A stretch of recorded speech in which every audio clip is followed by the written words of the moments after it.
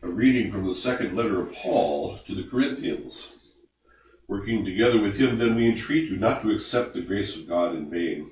For he says, at the acceptable time I have listened to you and helped you in the day of salvation. Behold, now is the acceptable time. Behold, now is the day of salvation. We put no obstacle in anyone's way, so that no fault may be found with our ministry. But as servants of God, we commend ourselves in every way through great endurance and afflictions, hardships, calamities, beatings, imprisonments, tumults, labors, watching, hunger, thy purity, knowledge, forbearance, kindness, the Holy Spirit, genuine love, truthful speech, and the power of God, with the weapons of righteousness for the right hand and for the left, in honor and dishonor, in ill repute and good repute. We are treated as impostors, and yet are true, as unknown, and yet well known, as dying, and behold, we live, as punished, and yet not killed, as sorrowful, yet always rejoicing, as poor, yet making many rich, as having nothing, and yet possessing everything. Continuation of the Holy Gospel according to Matthew. At that time Jesus was led up by the Spirit into the wilderness to be tempted by the devil. And he fasted 40 days and 40 nights, and afterward he was hungry. And the tempter came and said to him, If you are the Son of God, command these stones to become loaves of bread. But he answered, It is written, Man shall not live by bread alone, but by every word that proceeds from the mouth of God.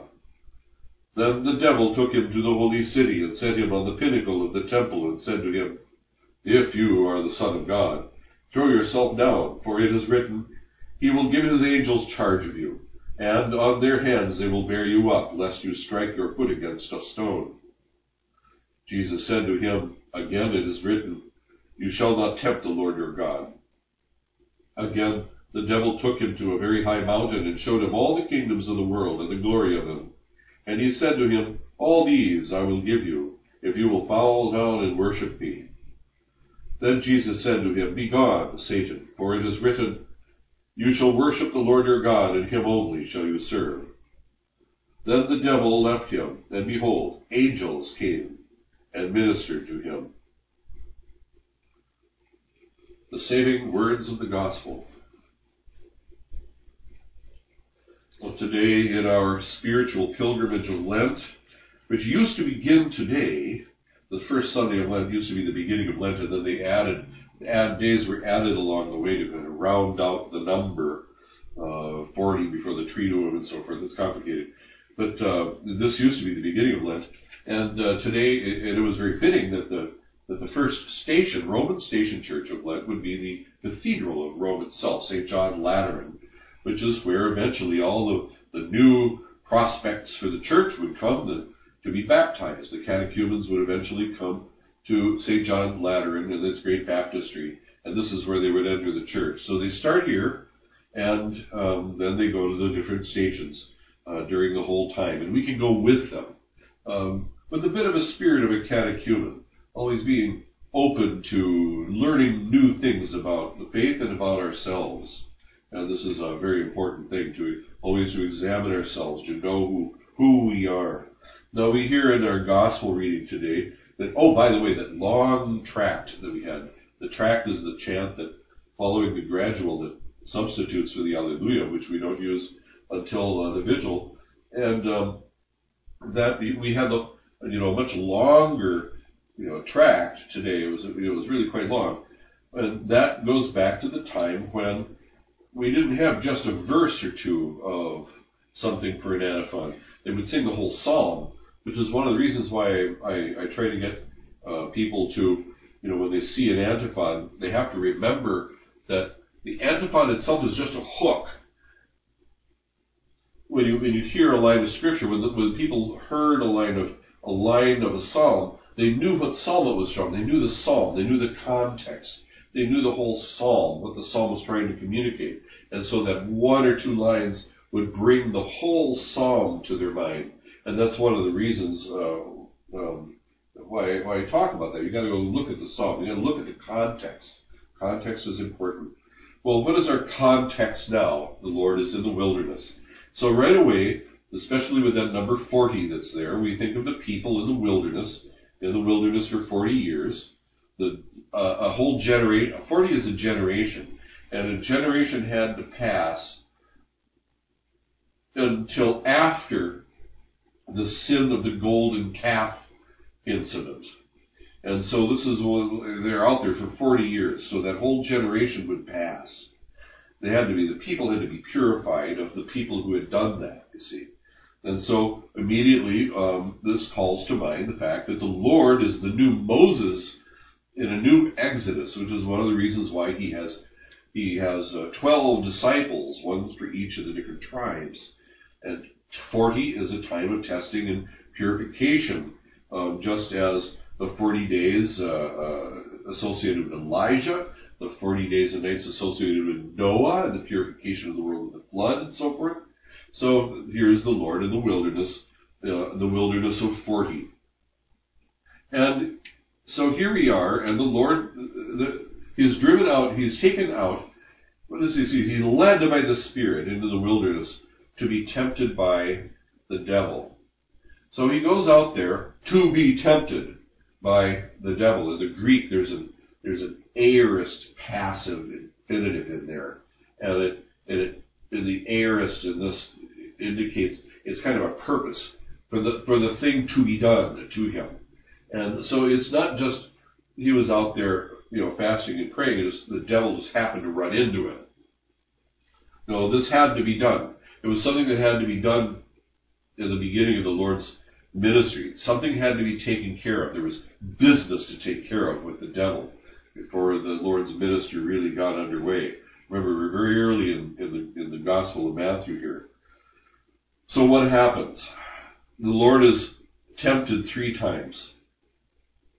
Well, this is to demonstrate how the Lord is not just the new Moses, he's also the new Adam.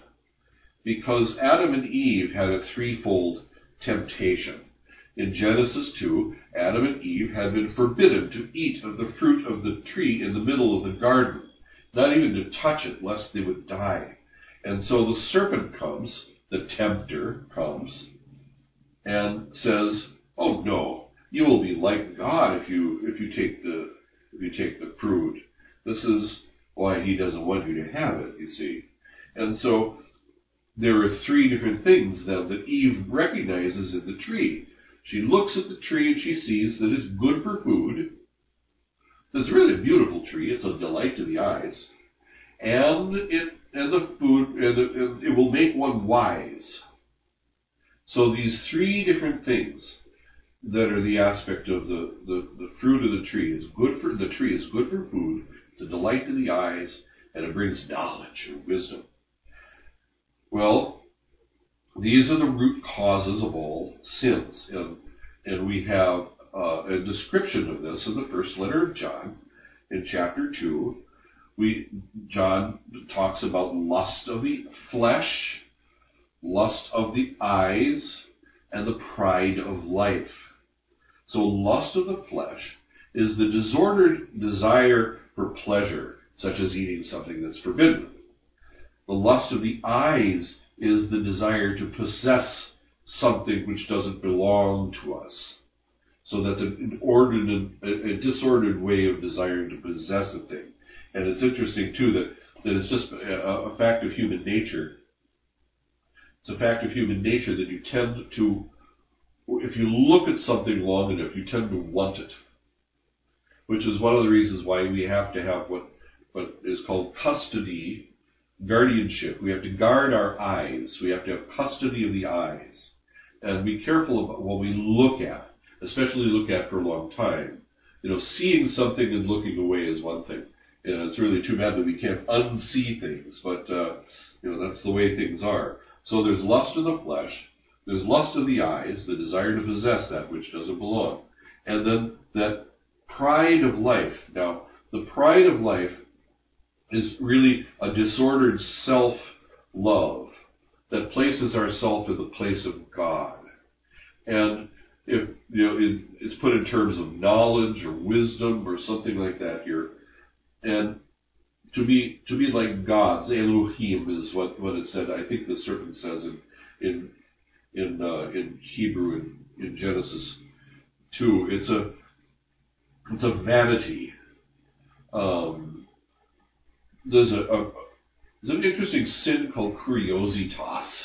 It's a disordered desire to know and to know everything, to be in the know, which is really a reflection of self-love. It's a self-pride. See how wonderful I am. I am in the know. Even if you're not necessarily out there sharing your vast knowledge with someone else, it's a kind of a revelation in oneself to be in the know.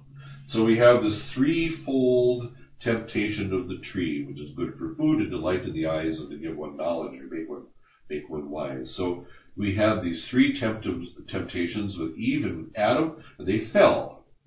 Well, here we have the same three temptations with the Lord that have to be undone by him because he's the new Adam. So he refuses the lust of the flesh and refusing to change stones to bread so he could eat because he's hungry. He refuses the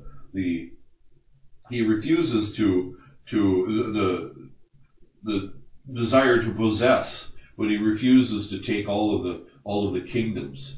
He refuses to put someone else in the place where God should be when he refuses the worship of it's hard even to say it, to refuse the worship of Satan. In other words, to worship something other than God, which is what pride of life does. We put ourselves in the place where God is supposed to be. So he undoes those through the three temptations, which are the fall of our first parents, the fall of the entire human race, are undone by the Lord at the beginning of his ministry. And so he goes out into the desert, into the wilderness to undo these things. It's a remarkable example also of self-denial. The Lord emptied himself. The Word, the eternal Word, the Son, emptied himself of glory to take the form of a servant for our sake. There was a terrific self-denial. Every moment of his existence in this world, in the flesh, in his earthly ministry, was a moment of self-denial. At the time of the Transfiguration, he let just a little bit of his divine splendor show out through his flesh before his disciples. Just a little, just a smidge, shall we say, of his divinity shine forth through his flesh. And so every moment of the Lord's time here was a time of self-denial. But then you can see how self-denial is important for our Lenten journey. If we look at how the Lord's passion went, eventually he gave up not just the ability to show through his divinity through his flesh, but also he was bound and taken to where he didn't want to go. He was eventually stripped of his legal rights and all of his dignity. He, at the end, because of the way the Romans crucified people, he didn't have any clothing, and then he gave up the thing most precious to him in the whole world, his mother, by entrusting her to John. He is totally without anything, any material, good or even human relations when he's there on the cross. It's total self-denial. So if that is the Lent and the Triduum for the Lord, then how much more should aspects of self-denial be for us? Adam and Eve didn't practice any self-denial in their fall, according to the threefold temptation, before the tree. Well, the new Adam shows us the way, and part of the way is, of course, self-denial. So it's entirely fitting that we have this reading here at the beginning of Lent from Matthew 4. Read the beginning of Lent, because this was the beginning of Lent once upon a time. It's very, very important that we have this, and to teach us the way to enter into Lent, to give us the proper spirit of self-denial. And a self-denial that really means something. I heard the other day that a rather famous Catholic out there in the public square went so far this year as to, he went so far this year as to give up ice cream. Imagine the shock to one's life of giving up ice cream, especially when you in the energy that it can give you in the support of all that pro-abortion legislation and pushing a contraceptive and abortion agenda on nations that might need foreign aid. Imagine the self-denial, the spirit of self-denial, so amazing. No, imagine what a horrible thing, what an act of self-denial it is to give up chocolate. Oh, I'm, of course, being ironical. No, we have to, when we practice some self-denial, it should be really something that makes a difference.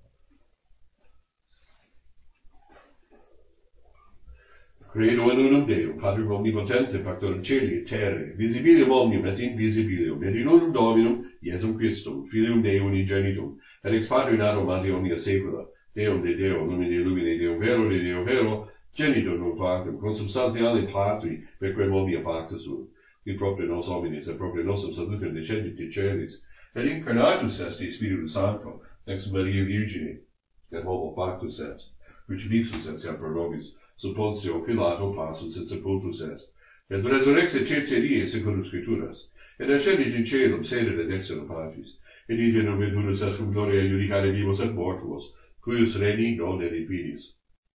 Et in Spiritum Sanctum, Dominum et vivificantem, quis Patri Filioque procedi, qui cum Patri et Filio simula redatur et cum glorificatur, qui locutus est per prophetas, et unam sanctam catholicam, et apostolicam ecclesiam, quod filiorum baptisma, in remissionem peccatorum, et expecto resurrectionem mortuorum, et vitam venturi saeculi. Amen.